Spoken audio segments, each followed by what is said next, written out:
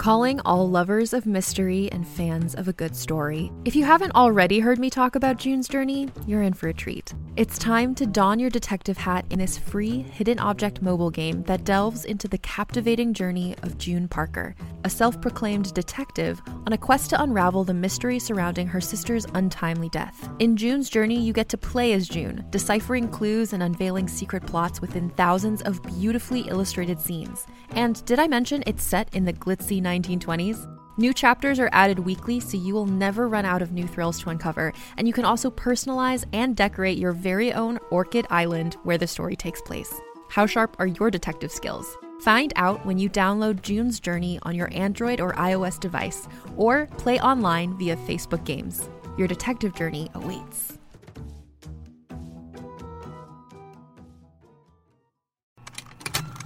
Contained herein are the heresies of Radolf Burntwine, erstwhile monk turned traveling medical investigator. Join me as I uncover the blasphemous truth of a plague-ridden world, that ours is not a loving God, and we are not its favored children. The heresies of Radolf Burntwine, coming January 2nd, wherever podcasts are available.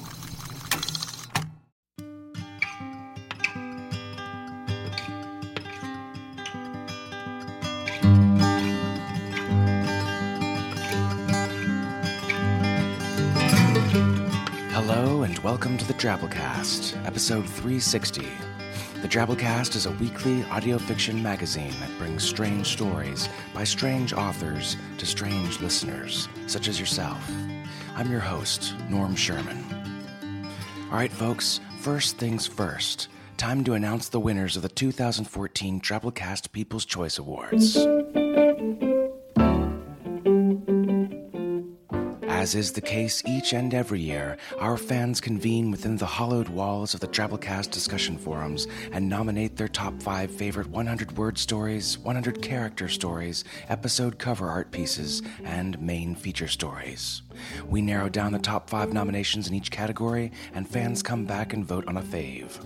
Very close competition this year. Really some nail-biting moments in there, but in the end, I think creativity and talent won the day. Let's start off with Best Episode Cover Art, The Crevasse by Hannah Holloway in episode 338. Fantastic and foreboding image of a man with a flashlight exploring an ancient Arctic cave. Straight up movie poster quality, people. Really captured the tone of the story. Congrats, Hannah. Best 100 Character Twabble, Brian with a Y, with this one here from episode 335. The marionette boy dreamt of a world enveloped in string, from city to tree to cloud to moon, the freedom to fly anywhere. Congrats. And Best 100-Word Drabble this year by Phineas QP with The Summoning in episode 337.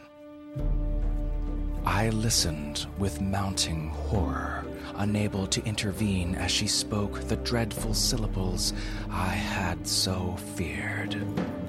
Yeah, Thursday's perfect, Mom. The fear swelled to horror, and my blood began to chill. It'll be so good to see both of you. My very sanity grew thin and weak, straining under the weight of those words. Alien sounds they were that made no earthly sense. Oh, nonsense. Jim doesn't care. You two stay as long as you like. Give Dad my love. I'll see you both in 2 days. No. The mad fool had summoned the grating old ones.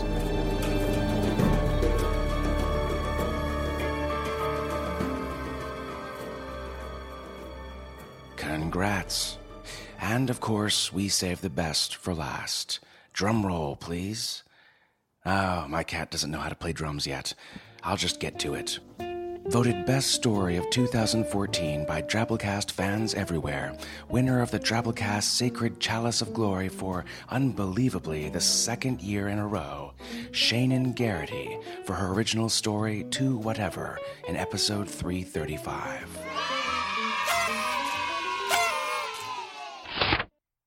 Rumi, look, I apologize for missing dinner. I didn't know you were making spaghetti and trapezoidal prisms. I'm not very good at reading those runes that only appear on the bathroom mirror, you know. They're backwards. And also runes. Yes, all right, I did promise to be home for dinner, and then I didn't, and that's on me. I'm sorry. I'll make it up to you. But it's unfair for you to take it out on Willem. Last night he woke up screaming and babbling about the city again. I tried telling him to ignore the man-faced cats and get to that green mandala neighborhood that's always hovering over the iron bridge because it looks like it has nice bars, but he just stared at me. And now he's in a mood, and I don't think he's even noticed the mark branded on his back yet. There will be hell to pay when he sees that. It's immature of you is all. He doesn't need this. He's got to defend his thesis next month, and his car broke down. He's under a lot of pressure, is what I'm saying, without getting teleported into bad neighborhoods. Ethan. Best story on the Drabblecast 2 years in a row.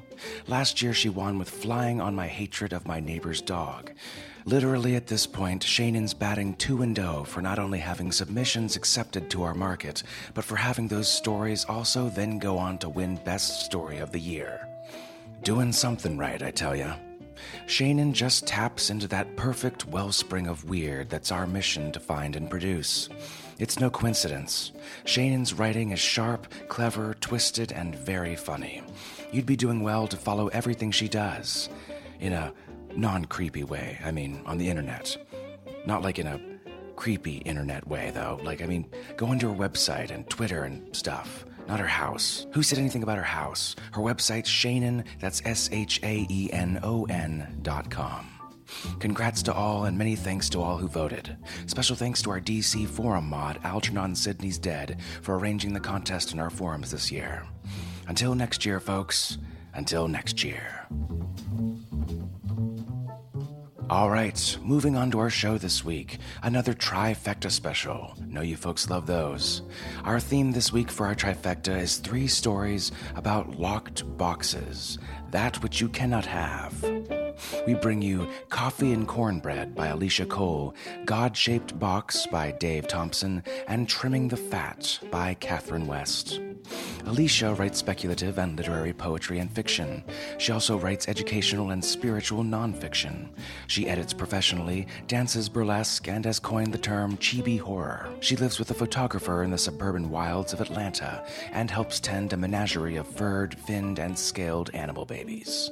Dave Thompson's the fantastic former editor of Podcastle and an all-around awesome fella to know. His stories have been published in awesome magazines or anthologies like Escape Pod, Drabblecast, Pseudopod, Journey Into, a lot of podcasts. But he's also had stuff in print, too, at Apex, Murky Depths, the Triangulation Anthology Series, and forthcoming at Beneath Ceaseless Skies.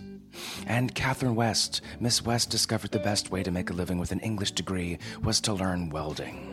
After a career building and inspecting railroad cars, she's marketing a novel about an agoraphobic architect and writing a series of fairy tales for her good dog, Freya.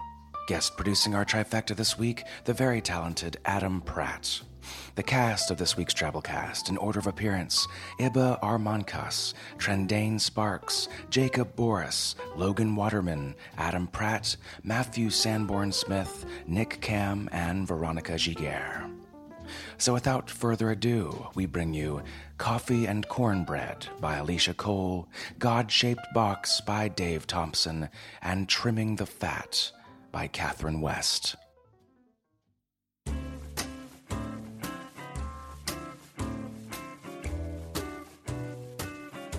Coffee and Cornbread by Alicia Cole. It's a universal law. The customer wants the one item they can't afford. I've been working at this diner for 3 years now, on the edge of Saturn's farthest ring. I watch the rock shards tumble past our containment shields. The sun is so far away. Serve me up some hash and grits, Sally. Cletus hangs on the counter's edge, his work sleeves rolled up. If we needed fresh ham, those forearms would do. Shipments from the terrestrial planets come in real slow. Before we open, the lights are off. Spaceships navigate around the safety beacons, drivers on long hauls hustling in, waiting for their morning coffee. Saul's in back, heating up the grill. I polish up the front case. The apple pie is fresh, The peach, eat at your own risk. Somebody's gonna want a slice. If I put cream on it, you wouldn't be able to tell anyway. It's a 2-person show, this diner. No money for a third. Sometimes, before we kick the sign on and open for the day, we take bets. Who's gonna ask for a job today? If it's a kid, I may give him a free cup of coffee. We never take bets on the egg. Bottom line. Saul's order. The egg is only for sale at the right price. I've lent the egg before. Saul was pissed at me. Cletus borrowed it for a freighter captain he was courting. They took a spin around Jupiter together, got into a tangle with some speed enforcers, before she took off for the edge of the solar system. The next day, Cletus returned the egg. I made it up to Saul with some coffee and cornbread. You ever wanted to go to the surface? I'm polishing the egg when Cletus asks me. Its apex gleaming. Not much for a pressure suit. That, and I'm not keen on floating through layers of gaseous atmosphere. Saul claims it's beautiful. The thought of tumbling through those clouds makes me shudder.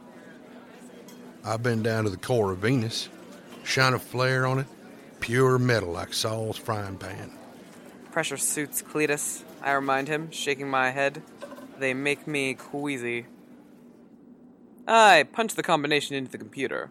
The lights of Phoebe's diner flare both inside and out. The waiting ships connect their jet bridges to the port doors on the sealed loading ramp. Saul punches the latch on the door. Business is open. It's hash and toast the first few hours of each day. Then they're asking for grilled cheese and more coffee. One captain eyes the egg speculatively. What's it for? What do you mean, what's it for? After polishing the counter, I serve up some peach pie for a young know-nothing just in from Jupiter. The captain's face sours at the wrinkled fruit as I ladle cream on top. Can you eat it? Saul pokes his head into the kitchen window and bellows. Of course you can eat it. The egg is very large for an egg. I wouldn't eat it if I were you. Cletus comments. The women seem to like that egg. As Junior bites into his day-old peach pie, the captain gives him a better him than me shrug. Cletus earns a scowl. That's the price? He jabs a finger at the signboard underneath the egg. As usual, it's resting in the display case on a yellow egg cup. If you want the egg, you have to pay for the egg. I finish polishing the counter. Too rich for my blood. I refresh the man's coffee. The egg seems vaguely disappointed. The captain's back a week later, still eyeing the egg. Can I put a down payment on that thing? The words are halfway out of his mouth, and Saul's already howling. No! The captain leaves without drinking his coffee. Saul. Saul's arms are crossed on the counter. Closed for the day, he's pouring some whiskey into a coffee mug. He fills mine up for me. Where'd that egg come from again? Shawnee. He begins, the name sounding in his throat like a chime of choir bells. My own throat tightens on my whiskey. She was storm surfing on the planet. Said it came out of nowhere. A great cut of cloud like a bird's wing. Saul's looking all wistful, which has never happened before. I'm beginning to really hate Shawnee. And then, surprise, a big old egg. I finish curtly. Saul's eyes narrow at me. Yeah, pretty much. Tumbled out of the cloud and she caught it. Do you think we're asking too much for it? It's the only fucking egg of its kind this side of Mars base. Maybe even the whole solar system. Somebody wants something that rare, they'll pay for it. I'm still sore at Shawnee the next day we open. Saul's always been sweet on me. Part of the deal, working a diner this far out. Dried up from too much whiskey, I'm a spitfire when the customers pour in. No joking, no flirting. Just serve up that food and get them on their way. A few of them tip more, seem to enjoy me better. The captain hustles in a third time. Cletus is sleeping at the counter, sick of trying to cheer me up. I've come to buy that egg. He tells me. Saul's got the grill up high, sizzling. He doesn't hear. But you're asking too much. 300 Rothgars? I'll give you 150.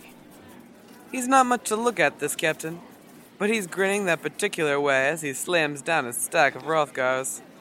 I make a quick count. All there. Hold on a second. I smooth my hair behind my ears and duck my head back into the kitchen. Saul. He doesn't bellow, knows I'm moody. What do you need, Sally? That captain's back for the egg. Put down 150 Rothgars just now. Saul raises an eyebrow, wipes the sweat from his brow with a gloved hand. I'm half expecting him to scream about the price, but this morning he shrugs, gets a glint in his eye. Told Shawnee I'd buy her something nice if the thing ever sold, but she ain't coming back. You want some new stockings?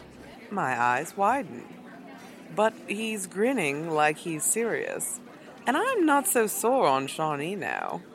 She can't have my new stockings, even if she comes back round these parts. It's a deal, I tell the captain, hustling to refill his coffee. What are you going to do with it? I was thinking of seeing if it'll hatch. He pauses, deadpan, then starts laughing. Nah, honey. I haven't had a fried egg since I left Earth 5 years ago. Get that chef to cook this baby up for me. The yolk is purple and pools around the captain's plate when he sops it up as a bit of toast. It tastes like, well, I don't quite know. Like blueberry jam, molasses, and egg white. His forehead is furrowed. Not like any proper egg at all. The Rothgars are already safely in the till. I'm backing away, just in case. Then, the captain breaks into a beatific smile. Best fried egg I've ever tasted. In a few weeks, I've got 2 new pairs of stockings, and Saul's bought a better bottle of whiskey. Business is booming. That captain's still feeling lucky. His trade route's going well. Some tufts of feathers are sprouting at his ears. Looks sort of distinguished.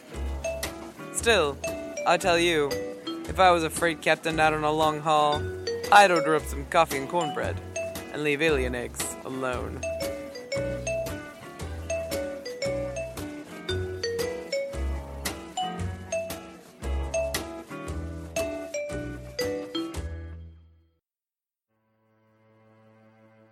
God-Shaped Box by D.K. Thompson. I didn't kill God. We should clear that up right away. I just captured him and put him in a little box. It sounds harder than it actually was. Hannah helped me make it. Her dark, sad eyes so serious and focused behind the wire-rimmed glasses she always wore. Her slender fingers tracing the passages from the Bible.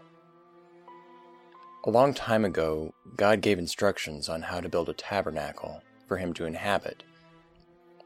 That story made us wonder, if the infinite can be confined to a building, or a tent, or a room, then why not a box? Together, we scaled it down so the temple box could fit in my palm. It looked like one of those buildings in a snow globe you'd buy at an airport, just without the shell. God went easy, without any kind of struggle. That's the strangest part, really. A lot of people ask, why didn't God fight? Why did he let us do it to him? To be honest, I'm really not sure. All I know is that we put him in the box, and he never tried to stop us. How? We just asked him. We had a little help. Prayer amplifiers that played recordings of other people begging for God to come. The signal directed at the box. Hannah and I prayed too. It was the first time I'd prayed since our son Adam died. I even closed my eyes. When I let go of Hannah's hand and looked at the box, it glowed, pulsing light, like we'd captured a sun. I almost touched the box, but Hannah stopped me, reminded me how God killed a man for touching the Ark of the Covenant to keep it from falling into the mud. So after that, we carried the box around in a glass case, completing the snow globe effect. One time, before he got sick, my son told me he was going to draw a picture of God. Can't believe I discouraged him. There was something else he was supposed to be working on, so I suggested he come back to the picture later. One of my biggest regrets in life. Never seeing that picture. Never getting a chance to know what my 5-year-old thought God looked like. Another is never actually seeing God myself when we captured him. I don't even know if he was a he or a she. I would have liked to have ended that debate, to have seen with my own eyes. But blessed are those who have not seen and believe. The day after we captured him, I called a press conference. No one believed us, of course, not at first. Some doubted and tried to discredit us, but after a few years, nobody paid them any mind. The rest of the world caught on pretty soon. People didn't stop believing exactly, but more people, churches, and religions expressed a feeling of disconnect, a void in their belief system they hadn't experienced before. Not just Christians either. The Buddhists gave up on nirvana. Muslims stopped making the pilgrimage to Mecca. Pretty soon, no one went to church, temple, or wherever they practiced anymore. Some people kept praying even after they found out we'd stolen their prayers. The next step was obvious. It was the reason we'd gone through all this in the first place. We asked God to bring our son back. He'd done this before. Why couldn't he do it for us? But God refused. Actually, he didn't even respond. I wanted to throw that stupid box against the wall. We'd expected this. We were made in God's image, and we'd overthrown him, become like gods ourselves. So it was time to make things the way we wanted. In our image. Hannah asked other questions. He never answered, but he did react. We studied and recorded the situations and tried to figure out how he worked. We ran tests and experiments, always careful to never touch the box itself. We observed how prayers interfaced with God. We measured how they affected him. Sometimes the glow faded. I liked to think he was sleeping then, that we'd tired God out. Other times the box shook and the light inside flashed, but nothing ever changed. We learned a lot. We grew in knowledge and stature and wisdom and understanding and nearly became omnipotent. After a few months, we transferred half the prayers directed to God and harnessed them to ourselves. Since we couldn't make him do what we wanted to, we tried to duplicate the infinite inside the box and put it into ourselves. We almost got it right. We withdrew Adam's body from the cryo storage facility, thawed him out, and plugged him into a monitoring and life support system, one that would jumpstart his body and keep it running. All we needed was to get his brain functioning. We took all the power directed at God, rerouted it through our prayer harnesses, and sent it to our son's brain and nervous system. Sometimes, Adam's little body would twitch on the table.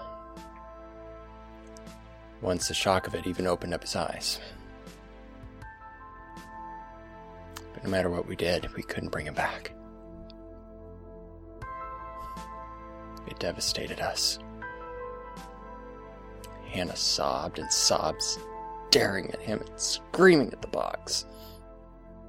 She and I fought over everything from scientific methods to what dinner we should microwave. Hannah had the breakthrough, realized the emotions were getting in our way. So we built wireless spinal tap interfaces and tapped into our brains, rearranged our neurons and chemical balance. The first thing we did away with was pain. replacing it with happiness. That made things with Adam easier. Next, we changed our immune systems, made them stronger, almost destroyed death, extending our lives just shy of immortality. Then we gave it away to everyone in the world. For a while, it was bliss. Wars stopped because no one wanted to fight anymore. Sicknesses were cured. The crime rate dropped and the economy boomed. It was a new era of peace and prosperity. And every night people went to bed happy, knowing the world would be there when they woke up. We didn't pay the rest of the world much attention, though. We just kept trying to bring Adam back. And kept failing. It would have been frustrating if we hadn't been so happy. But we stayed happy. We knew we'd figure it out eventually. Sometimes I thought I saw Hannah's smile falter when she looked at Adam. But when I asked her about it, she just smiled and shook her head, and we'd bury ourselves in our work. Then one morning I got out of bed and realized Hannah wasn't there. I walked into the lab where we kept the God-shaped box and saw the glass case had been removed. On the ground lay Hannah. Her skin was cold and she didn't breathe, but she had a smile on her face. Clutched to her chest was a picture of our son, her other arm outstretched toward the box. All I felt looking at her face was happiness. I tried and tried to feel something different, but I couldn't stop smiling. I didn't like it at all. I stared at the box and didn't do anything for what felt like a long time. I opened it, hoping to let God out. I don't know if it was to free him or scream at him or commit suicide. It doesn't really matter, because he wasn't there. There was nothing inside. The box was empty. God had disappeared. And all I felt was happiness. Then I realized the box wasn't glowing. Maybe it had stopped when Hannah had touched it. I disconnected myself from the prayer harness, but left Hannah online. Maybe the prayers would do her some good, wherever she was. I briefly wondered what happened to heaven and hell while we kept God occupied. Then I accessed my chemical balance and tried to do away with the happiness. That lasted only a few seconds. The sadness and melancholy that hit me was so overwhelming. I cried for days, even after I restored my happiness levels. In the end, I could only tone it down a little. Ever since then, I've been looking for God, traveling all over the world trying to find him. Sometimes while I'm searching, the happiness fades a little bit and longing replaces it. I like that sense of longing better, I think. I don't know why God stayed in the box for as long as he did, but I'm not so arrogant to believe we fooled him. I think he went into the box because he wanted to, not because we made him do it. I don't pretend to understand why. I still haven't found God, but I hope I find him again one day. I'll keep looking until I do.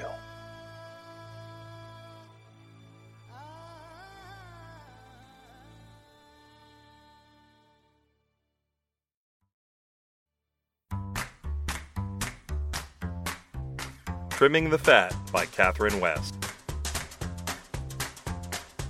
In the interests of economy, Dr. Palmer scheduled Callie's liposuction as the first procedure of the day, judging her extraneous bulk more than adequate material for the bust enhancements and lip augmentations to follow, which would have all taken place on time were it not for the appearance of strawberries in the suction tube. Maureen, the tech, thought the burst of red pulp meant the doctor had hit some fleshy tissue by mistake and signaled him to twitch the probe to another roll of flap. But the continued presence of seeds in the filter convinced her they should reevaluate the situation. When the doctor scoped the incision, the images on the screen were indisputable. Callie's paunch consisted of raspberries, strawberries, and the occasional ripe mango. They left a drain in place, the largest piece of tubing they had, and it steadily dribbled fruit into the basin as they wheeled Callie to recovery. Dr. Palmer visited the waiting room to talk things over with Callie's husband, Charles. Have you noticed anything odd about your wife lately? He asked, then, seeing the confusion on Charles's face. Does she often produce food? Breakfast, usually. Not real good at it. 17 years, still burns the toast. We do takeout for dinner. He got another cup of mediocre coffee from the waiting room machine, wincing as his ulcer tensed in anticipation. Callie awoke to see Charles and the doctor sitting beside her, one on either side of the bed. Maureen stood at the front, monitoring the output. They'd draped the incision and drain, but there was no disguising the steady ping of berries, and now the random walnut hitting the basin on the floor. It looked like the more expensive kind of holiday basket. Maureen had already emptied it once, absent-mindedly popping a bite into her mouth. It tasted juicy and sweet, unusually blood red, though, even for a strawberry. Though, when she thought about it, the whole setup was odd. Charles hung his head in concentration, elbows on his knees. She nursed the kids for a bit. She'd have been making milk then, yes? I suppose, said the doctor. Although... And don't women have eggs? Said Charles, excited, thinking he'd finally gotten a grip on the subject. Does that count? But you don't eat them, snapped Maureen, as though he'd offered her an ovary with a bit of chopped onion. Does it matter? Asked Charles. I mean, isn't something a food if something could eat it? Even if nothing does, I mean? Everybody looked at Charles. Something plonked loudly into the basin. It's an egg, said the doctor, glancing over. Hard-boiled. Do you think it could have anything to do with that genetically modified food? Asked Callie, the anesthetic producing a sultry slur. I keep telling Charles we should be eating more organic. If they've been doing that splicing thing with, tuna and tomatoes? God only knows how we've been changed. Probably got my system all screwed up. Genetically modified... started the doctor, interrupted by Callie coughing up a perfect rainbow trout. On the small side, admittedly, but making a fine show as it flopped in the tissue. Open your mouth, said Dr. Palmer. Her palate was a lettuce leaf and her tongue a slab of locks. How did I miss that? Not been helping with the prep, said Maureen. I've been telling you. The doctor contemplated her. She is a tree of life unto them, he mused. No one seemed sure of whom Palmer was speaking, of Callie or ripe-breasted Maureen with the peaches in her cheeks. I don't know about all that, said Charles. I'm just here because Callie said she couldn't drive herself home. I'm not sure we're going to get Callie home, said the doctor, admiring the stream of peas and pearl onions trickling through the tube. They found a place for Callie in the clinic's solarium, growing fatter by the day, a human cornucopia overflowing with luscious staff lunches, snacks, and cocoa on nippy mornings. To repay her for her services, since reducing her girth appears impractical, the doctor has performed a dozen or so operations on her face, her nose, her jaw, her cheekbones. She looks like a young Audrey Hepburn from the shoulders up, enormous Callie in her caftan and hammock, drowsing in the sunlight, but the doctor keeps thinking of clever ways to make her features even more delicate, shaving a micrometer from her brow, her winsome little chin. He has discovered her bones taste like truffles.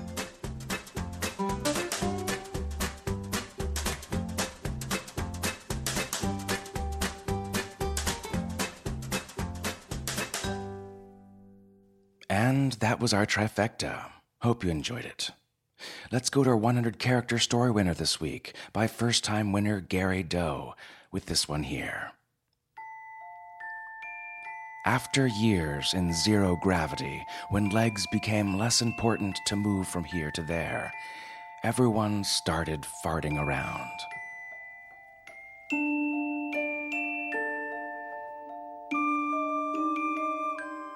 100-character stories. We call them twabbles. You can try your hand at it and post in our discussion forums in the twabble section. You might be next week's winner. Follow us on Twitter for the winners early each week and other great stuff at the Drabblecast. You can also find us and join our groups on Facebook if you haven't done that yet. It's good stuff. All right, folks, that's our show this week. Remember, the Drabblecast is brought to you with the Creative Commons Attribution Non-Commercial No Derivatives License, which means don't change it, don't sell it, but feel free to share it all you like. Drabblecast runs with the generous support of listeners such as yourself. We can't do this without your financial contributions, folks. We greatly appreciate anything you can give.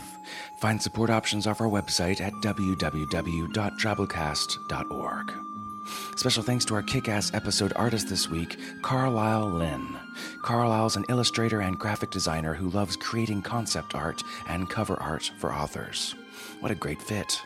She can be contacted via her Facebook page, Carly Lynn Book Cover Design, which we'll have linked in our show notes. Our show this week was brought to you by Chief Editor Nathan Lee, our Art Director Bo Kyer, with additional help from Nikki Drayden, Tom Baker, David Carvin, and David Steffen. We'll see you next week, weirdos. Until then, I'd order up some coffee and cornbread and leave the alien eggs alone. Hey there, it's Rachel Ballinger, and I am extremely excited to invite you to Rachel Uncensored. It's my podcast where I sit down and get real with my friends and celebrity guests, where we talk about all sorts of topics. And sometimes we might be under the influence when we do so. We cover things from personal stories to hot-button issues. And it's the only place on the internet you can find an uncensored version of me. It's a side of me that you might not have seen before because it's not the most family or brand friendly. But don't worry, I'm still sort of slightly a decent human being. If you're intrigued, then make sure you check it out. New episodes drop every Wednesday. You can find it on Apple Podcasts, Spotify, or wherever you listen to podcasts. Trust me, you won't want to miss out on the fun and candid conversations we have here on Rachel Uncensored.